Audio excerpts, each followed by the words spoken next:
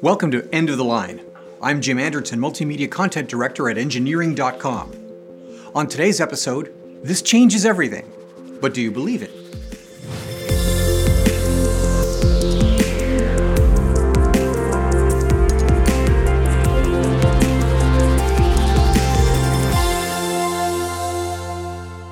Today's episode of End of the Line is brought to you by Engineering.com, a globally trusted source for engineering content. Check out this and many other exclusive videos for the engineering professional found only on engineering.tv today.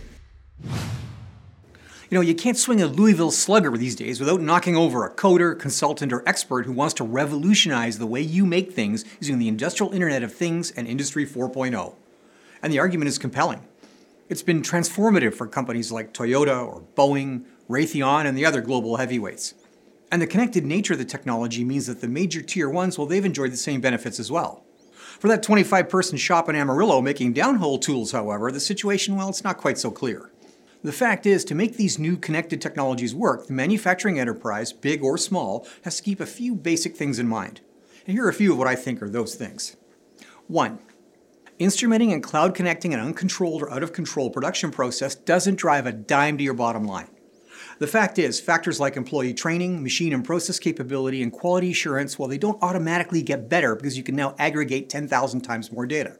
And learning just how much money you're losing while lying on that beach in Cancun, that doesn't make things better either. 2. Information has a price, and it can be expensive. The ability to integrate a temperature profile at 200 points along one leg of a coolant manifold, that may show you that you have an imminent problem. But more likely, it's going to show you that you don't have a problem, but the cost of the sensors, filters, processors, and software, it's still there. And more importantly, in most cases, the significance of those gigantic meshes of data points is still subject to human interpretation. Think it's hard to pick out meaningful information in that wide deadband sensor system now? Try 2 o'clock in the morning with a line down while staring at 3,000 or 4,000 data points.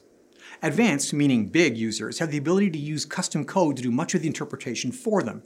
But for SMEs, the real art of using this technology will be knowing what to pay attention to and what to ignore. 3. There is a time value to information.